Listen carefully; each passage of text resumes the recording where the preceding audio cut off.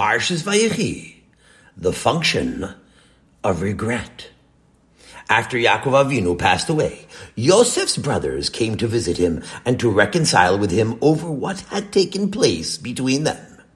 They begged him to pardon them for what they had done to him so many years before in Eretz Canaan. And when the pasuk describes that scene, we are told that Yosef broke down and cried. Vayevch Yosef bidobrom elav. Yosef wept when they spoke to him. Vayechi. Now the question is, what's the occasion for this weeping? What was there to cry about? After all, Yosef himself had declared, it was the hand of Hashem. Elokim chashava letova. Hashem intended it for good. He told his brothers this. Because otherwise, when the famine came upon the land of Canaan, who else would have rescued the family? There were strangers in a strange land, aliens who didn't possess any fields of their own.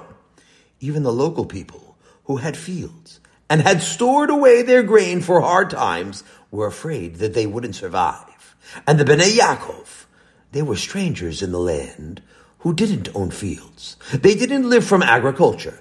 They pastured livestock, and the livestock themselves would die out when the grass withered, and then they'd be left with nothing.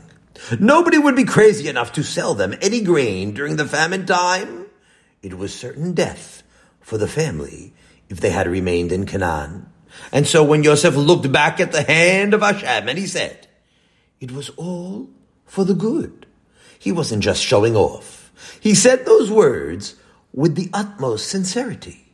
It's true he had suffered a great deal, that a young boy should be snatched out of the bosom of his family and be sold as a slave in a foreign country. That was no easy trial.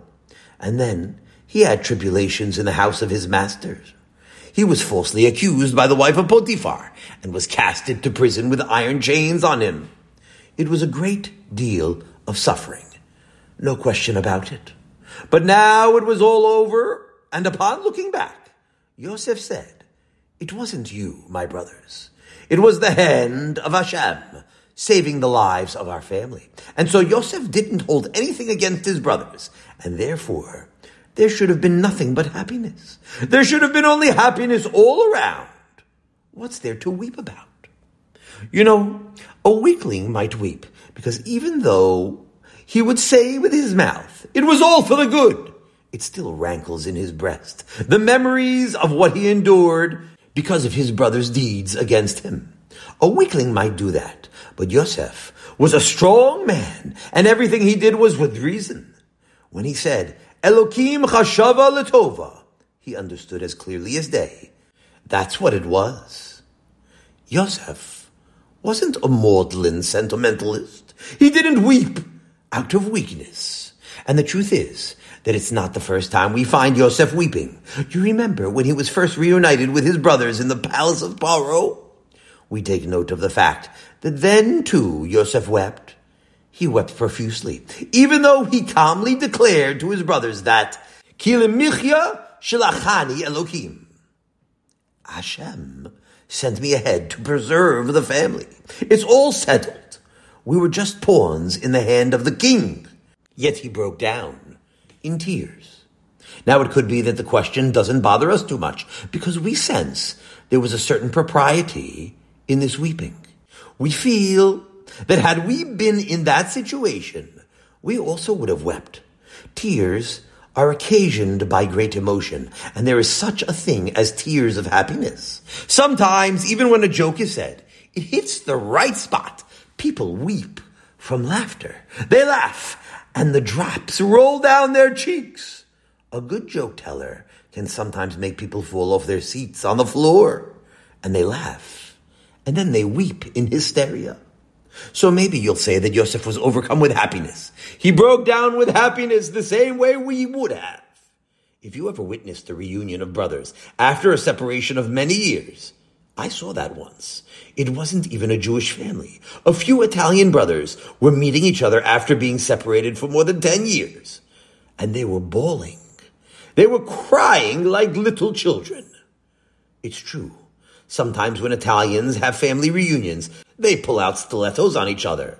But that's just part of resolving business disputes. They'll still cry on each other's shoulders when meeting after many years of separation. Even grown men will cry. And so you might say, when Yosef was reunited with his brothers, and later when he reconciled with them, it was a time of great rejoicing, and that's why there was weeping. However, that's putting ourselves in the wrong shoes. We are picturing that our emotions are the same as those of a great person, Yosef HaTzadik. We have to understand that by Yosef and his brothers, it was much more than the raw emotions of long-lost Italian brothers meeting up once again. It was even much more than Jewish brothers meeting up again. And when they reconciled again after Yaakov passed away, it was much more than the outburst of emotions of reconciliation. So what was it? What were those tears all about? Yosef was thinking about a great Torah teaching, something that Shlomo HaMelech said so many years later in Koheles. Tov achari davar mereshito. A thing is good at its end when it starts right. There's another Peshat, but that's how our sages, Rashi, understood this pasuk. Tov achari davar. Do you know when a thing ends well? Mereshito. If it was good from the beginning. Yosef was weeping because at that moment it struck him. It's true. We're together now. We are once more reunited. A harmonious family, brothers that love each other. But as great as it is, it's only a patched up relationship. How much better would it have been if that episode had never taken place? Look at all the years that had been lost. That's what Yosef was thinking. Many years had passed by. Years and years. Yosef was 17 years old when he was sold into slavery, and he stood before Paro when he was 30 years old. And then he reunited with his brothers 9 years later. So how old was he then? He was 39 years old. All those years were lost years. 22 years had gone lost. 22 years of mutual benefit. And so Yosef was crying for those lost years. How many forms of happiness we could have had together. How wonderful it would have been. How glorious it would have been. Hine matov umanayim shevet achim gam yachad. How good and how pleasant it would have been if we brothers had dwelled together. It says two different things there. Good and pleasant. Good means how much benefit accrues to all of them. Everybody knows that when you have a chabura of good people who want to serve Hashem, that every individual gains immeasurably much more than even the best individual who goes off by himself. Never make that error. Don't think, I can live on my own resources spiritually. Maybe you could, but you don't realize what you're missing. Each person is fortified and gains immeasurably from his fellow. It's very important to be together with good people. And besides, for strengthening one another, each one with his peculiar nature contributes to the sum total of the perfection of the family. Every brother in a family is different. And so when brothers and sisters live together peacefully, each one's personality contributes to the greater whole. And that's the shleimus, the perfection of the family. That is tov. Umanayim. How pleasant it would have been too. Besides being good, tov, being beneficial, how pleasant it would have been. The happiness of kin is one of the greatest forms of enjoyment in this world. The mere fact that the brothers come together and see each other, they're talking together, is a happiness. Love among brothers is a very pleasant emotion. Of course, in America, it's overlooked. It's ignored today. Brothers move away from each other, and members of the family sometimes have very tenuous connections. They'll call each other on the phone. They send cards before Rosh Hashanah. It's a very weak connection. But fundamentally, the plan of Hashem was that this should be one of the joys of life. Family is one of the pleasures of life. The old-time European families who came over to America used to spend time together. They didn't have the tendency to go to movies. The old-timers didn't go to movies. Even the irreligious ones. I remember as a child how the families used to come together frequently, and they sat for 3 or 4 hours together. Grandfather, grandmother, the sons and the daughters, the grandchildren, little children crawling on the floor. The house was swarming with people, and that was their fun. Today, that's boring. Let's go someplace. Let's do something. People begin to exchange this form of happiness for imitation happiness that you have to pay money for. Today you waste your money on paid entertainers or traveling, things that are sold to you as forms of happiness instead of the original ways that families used to enjoy themselves. And so now, Yosef was weeping on the shoulders and the necks of his brothers, and he was thinking, what we lost, how many happy occasions we could have shared together, how much tov and how much na'im it could have been. Suppose the brothers had not accused him. Suppose they had not plotted against him. Suppose they had all lived together amicably, in peace, like brothers should live. HaKadosh Baruch Hu could find ways and means of rescuing the family. There's no question that it wasn't necessary for the family to be separated for so long in order that he should be in Egypt and supply food for the family. HaKadosh Baruch Hu finds ways and means. Hayad Hashem tiksar. And therefore, at the time of reunion and reconciliation, when Yosef again experienced the emotion of love for his brothers and sensed the warmth of their company and the greatness of their personalities, he looked back now with regret at how much they could have accomplished together, and he broke down and he wept. He wept bitterly for those past years. It's all lost now, and it's lost forever. And so even though everything was for good, Yosef wept because it could have been better. It would have been much greater, very much greater, had he remained in the tent of his father in the company of his brothers. Why was all this necessary? All these years we could have spent together.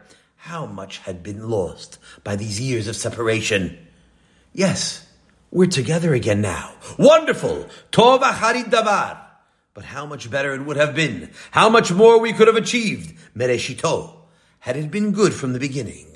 And that's what caused the weeping. In Sha'arei Tshuva, from Rabbeinu Yonah, he talks about the Ikrei HaTshuva, the root principles of Teshuvah. Now, although we don't have time for that entire subject, which is very big, we'll have to discuss some of it in order to properly understand the weeping of Yosef HaTzadik and what we can learn from it. One of the first steps of Teshuvah is, of course, Azivas HaChet, to forsake the action of the sin, to stop sinning. However, it's not what you think it is, because there are many people who are not sinning anymore, people who are walking the straight path of virtue, obeying the halacha, doing everything. But that's not yet Azivas HaChet. They haven't really forsaken sin. Don't we see cases of sinners who changed their ways and began to live virtuous lives, and then some crisis takes place in their lives, some sudden disaster that upsets their balance, and now they're sinning. And even without any disaster, don't we know how many times people stop sinning and then fall back into their old ways, as if teshuvah never happened? It means that this man never really fulfilled this principle of Azivas HaChet. He never made a barricade, an iron wall between him and the path of sin. It could be that he's in a better environment now, and he doesn't come face to face with opportunities to do those sins again. But he's not really fortified. He's not protected. It's not enough that you don't repeat the same deeds. Azivas HaChet means you're finished with that kind of life. It means you make a firm resolve, never again. And not merely that you make this resolution once when you do Teshuvah on Yom Kippur. No, you're saying it constantly to yourself. On Sukkot too, and after Sukkot, on Chanukah and Purim, and on regular Wednesdays. All the time, you're hammering it out on the anvil of Teshuvah until it's so firm in your mind as if you were never in such an environment of sin, as if you were born a tzaddik in the family of tzaddikim. That's what's required of a man. He must exert all of his powers to remain strong in his determination. Never again. That's the Azivas HaChet.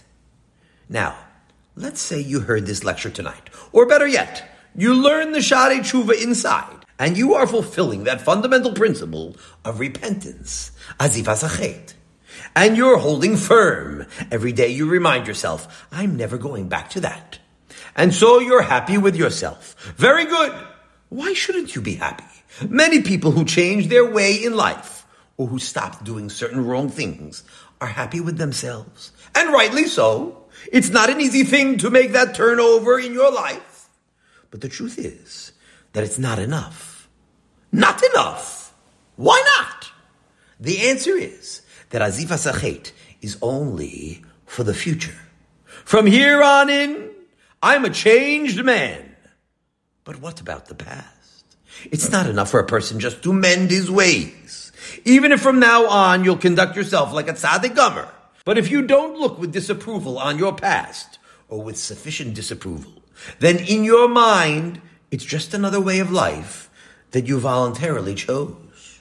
You're complimenting yourself that you became a Baal Tshuva. And the past, you're willing to forget all about. Oh no, you can't forget all about it. An important principle of complete teshuva is charata, regret for what happened in the past. Charata means that you have to make a break with your past and look down on your past self and say, that person I was, I despise. I'm so happy that I'm no longer him. You know, there are some people who still relish the memories, the pleasant memories of their past misdeeds, the good times they had, even though they don't intend to repeat them. But they look back fondly on those good old days when they committed their youthful sins, their indiscretions. They take out their albums and they look at the old photographs of the old days and they enjoy those memories. Of course, I wouldn't do that anymore, he says. But in those happy days, I didn't have any sense at all, and therefore, I did these things.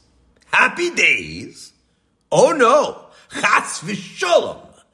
They were unhappy days. They were the saddest days, the most dismal days.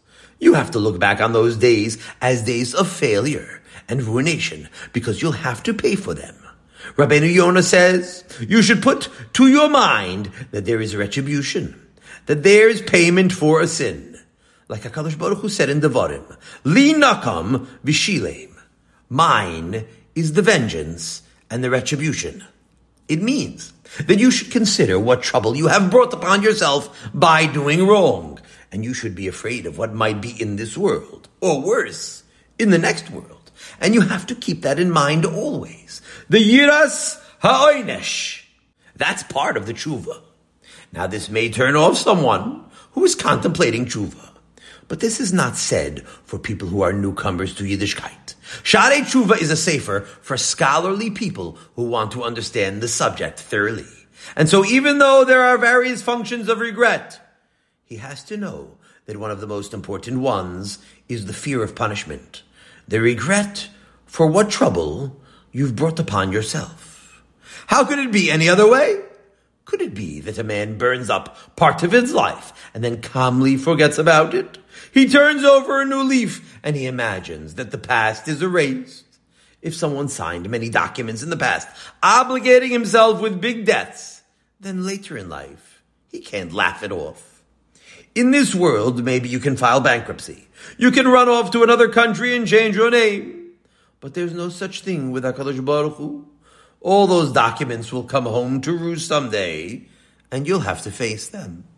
If a man once spoke against his fellow man, even one lashon hara, he has to know that he has signed a document, an IOU, and he can't forget about it. Because someday, when he's crossing the street, he might make a miscalculation about the time it will take him to get to the curb before the car comes. HaKadosh Baruch Hu can cause him to make an error because of what he once said against a fellow Jew. Everyone should consider that. It could be you're in debt over your head. Now, how does a man dig himself out of this hole? Not by ignoring it. In order to minimize his debt, in order to gradually reduce it, and finally to cancel it entirely, a person has to feel really sorry about the past. The more it hurts him, the more the past becomes wiped out. That's a consolation. The more he regrets what he once did, the more it will be canceled out. Again, it's not canceled out merely by changing his ways. It's not canceled out merely by failing to repeat those misdeeds. No, that's not enough. But it could be canceled out if he would have sufficient regret for it. And therefore, there are times when you have to turn on the faucet of charata, of regret. From time to time, a person has to look back at things that he did, that he shouldn't have done, and the things he didn't do that he should have done. He has to look at the way he lived in the past, and he should have a deep feeling of remorse. And that charata will gradually dim the clarity of the writing of those documents that he signed. Little by little, his tears wash away the words, and his sighs blow away some of the lettering, and eventually, nothing is left. It's a blank paper, and he doesn't owe anything. Now that's an important consideration, and therefore, Rabbeinu Yonah considers that the first of all the considerations for a Baal Tshuva, to regret the past, to feel regret for what went before. That's part of the mending, to look back and understand how wrong you were before. If it doesn't hurt you, what you did, or even if it does, but it's insufficient. If you look with equanimity, with callous, at the wrong things that you once did, then you're not a Baal Tshuva yet. But there's something even deeper than that. More than just regretting the past. And now we come back to what Yosef was weeping about. The Sha'arei Tshuva says that the third ikar of Tshuva, after Charata and Azivas HaChet, is Yagun. Yagun means sorrow. Now this is different from Charata. Regret for what happened. Yagun means to be sorry that it had happened that way. Because how much better it would have been if I hadn't done the sin in the first place. How much I could have accomplished and how much success I could have experienced had I not made that error. Let's say a boy was sitting in the yeshiva and he was wasting his time. He was fooling around with the other boys in the class instead of listening to his Rebbe. And so the months pass. Then years pass by. And finally, he sees now that he has wasted his yeshiva career. Of course, he can fulfill Azivas HaChet.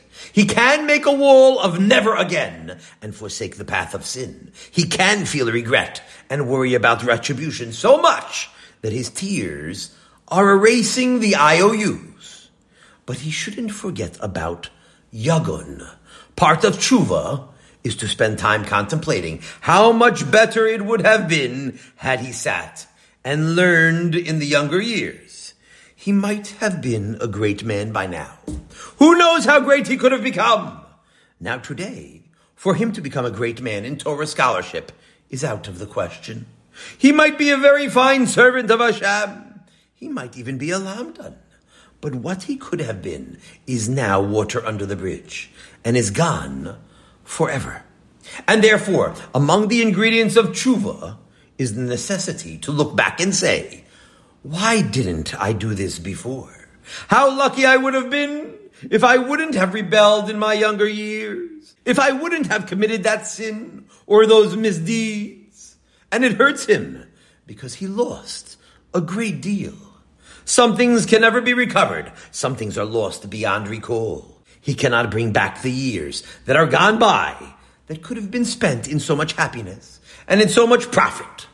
The one thing he can do, however, is feel sorrow and regret. And that's why Yosef was engaging in Yagun over all those years that were lost.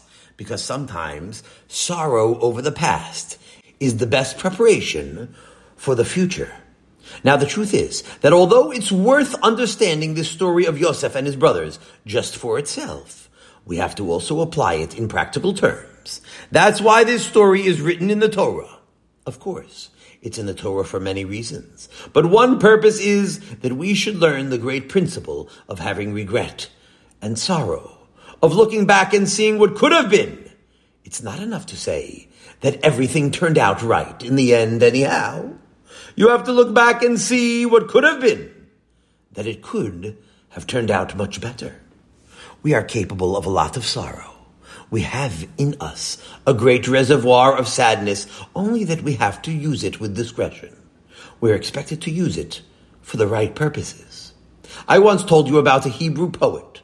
A Hebrew poet wanted to make a poem.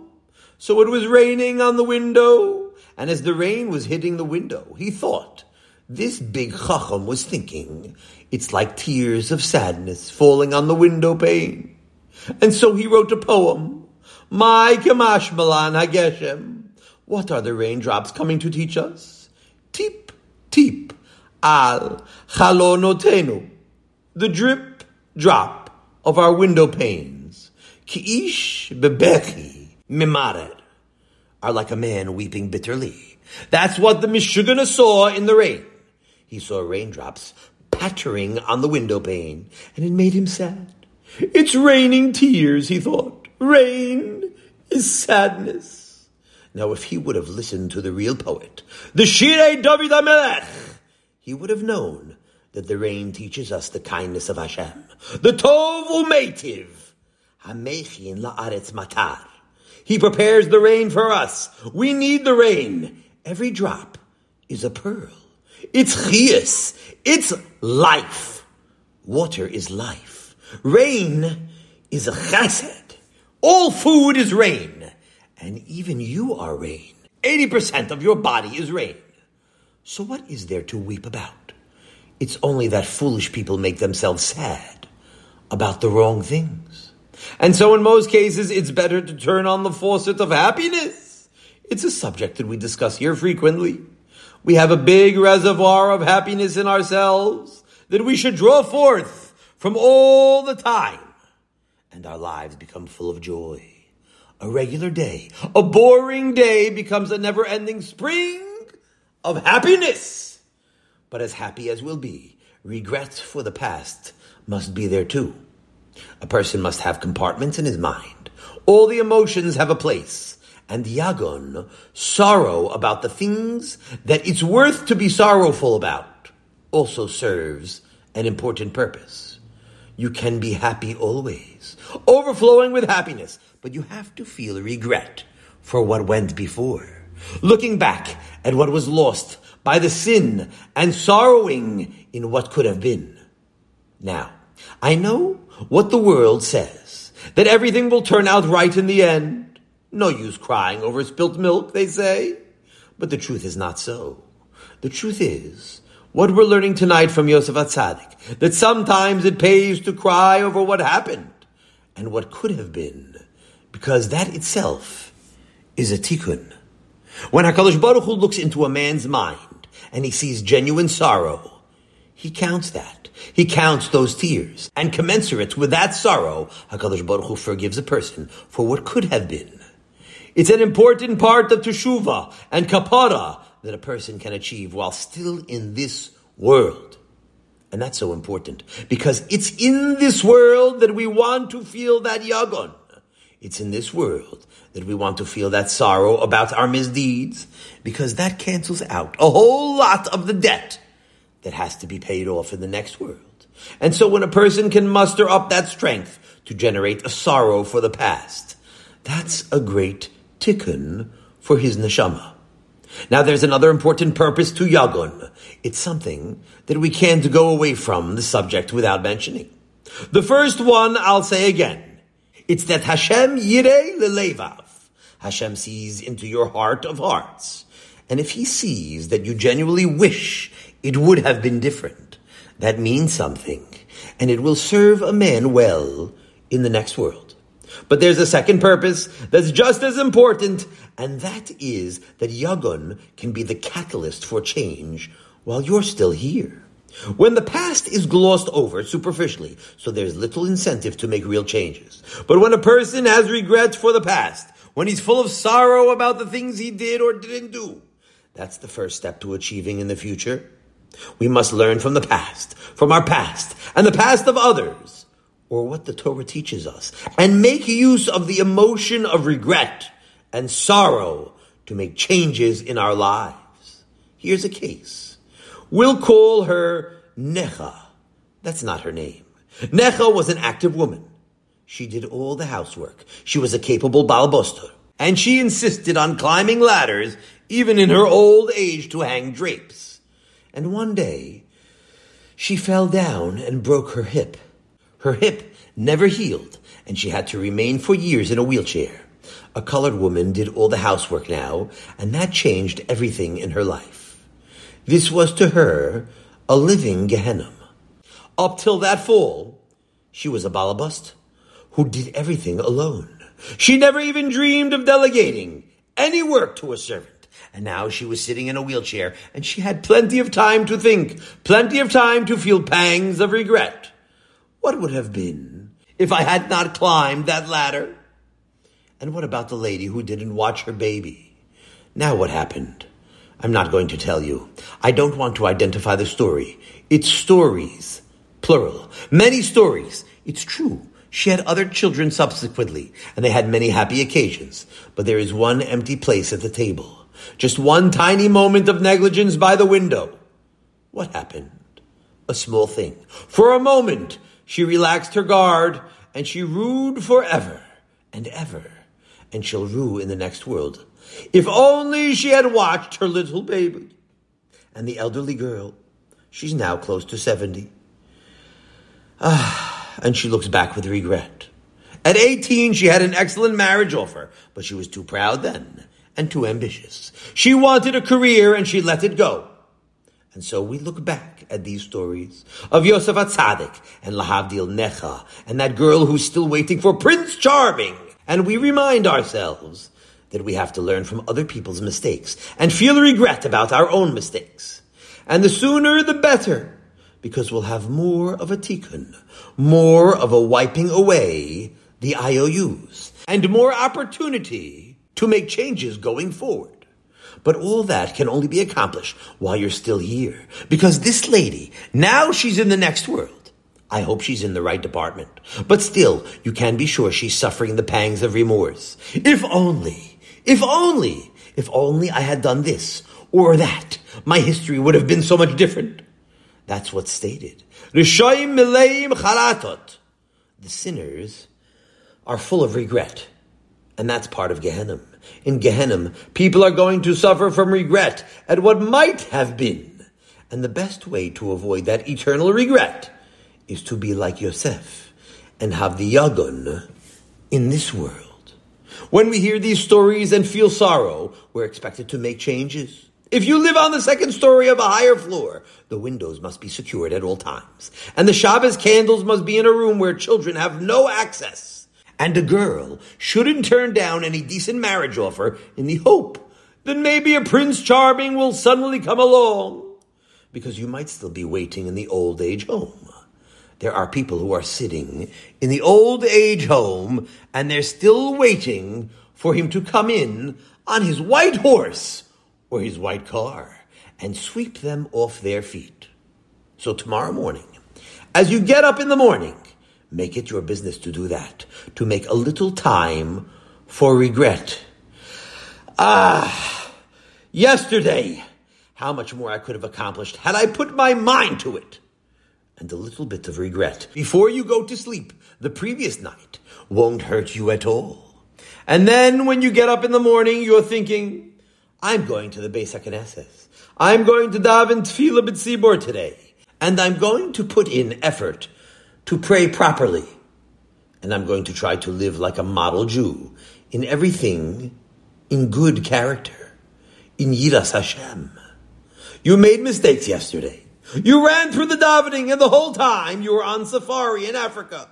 You didn't open a sefer during those few extra minutes you had. You said something sharp to your spouse. So you have charata for that. And you make every day a new beginning. Every husband can wake up in the morning and feel regret for what he did the day before and for what he didn't do as well. That itself is a tikkun. It wipes away some of the IOUs. And then he makes up his mind to make today a better day. Starting today, I will try to live in complete harmony with my wife. I won't hurt her feelings. And I'll try always to honor her and make her happy. A wife, too, if she feels genuine regret about the past, she'll be sure to make today a much better day. she should think, my regret for the past means a new start to my life. I'm going to try to make my husband happy and never say anything mean to him. I'm not going to ask him for too many things for myself or for my house. I'll try to limit myself to make it easier for him. And when a person lives like that, his happiness only continues to increase because every day becomes a better day. The regret he feels becomes a constant dynamo for perfection and living successfully. It only adds to his happiness. Every time he falls down, he gets up again and takes another step forward. That's what's told about the Rav Nachman Breslover, Zichron Livrocha. Rav Nachman Breslover writes in the Hakdama to one of his works that he tried many times and he fell down. But he had one virtue, he said. Each time he fell down, he got up again and said, now I'm starting all over again. He says, sometimes it happened 100 times a day. In one day, 100 times he slid back. But each time he said, no, now I'm starting it all over again. And that's important to us, to always try to make a new start, a better start. And it's regret for the past that will make that new start even better. And the more good starts you make, the better the end will turn out. Tov acharit davar. Everything ends well. Mereshito. If it's good from the beginning. And the more good starts you make, the better the ending will be. And that's all for tonight. It's time for Mariv now. And I'm already working overtime. Have a wonderful Shabbos. Let's get practical. Living with sorrow. The great men of the past were in full control of their emotions. And when Yosef cried, he did it with a purpose. When used properly, sorrow is a virtue. This week, I will bli neder. Take some time to practice virtuous sorrow. Every day, I will spend 1 minute thinking back to something I did wrong yesterday or something I could have done better. And I will try to generate some sorrow in my heart. Then, I will prepare to make a better start today.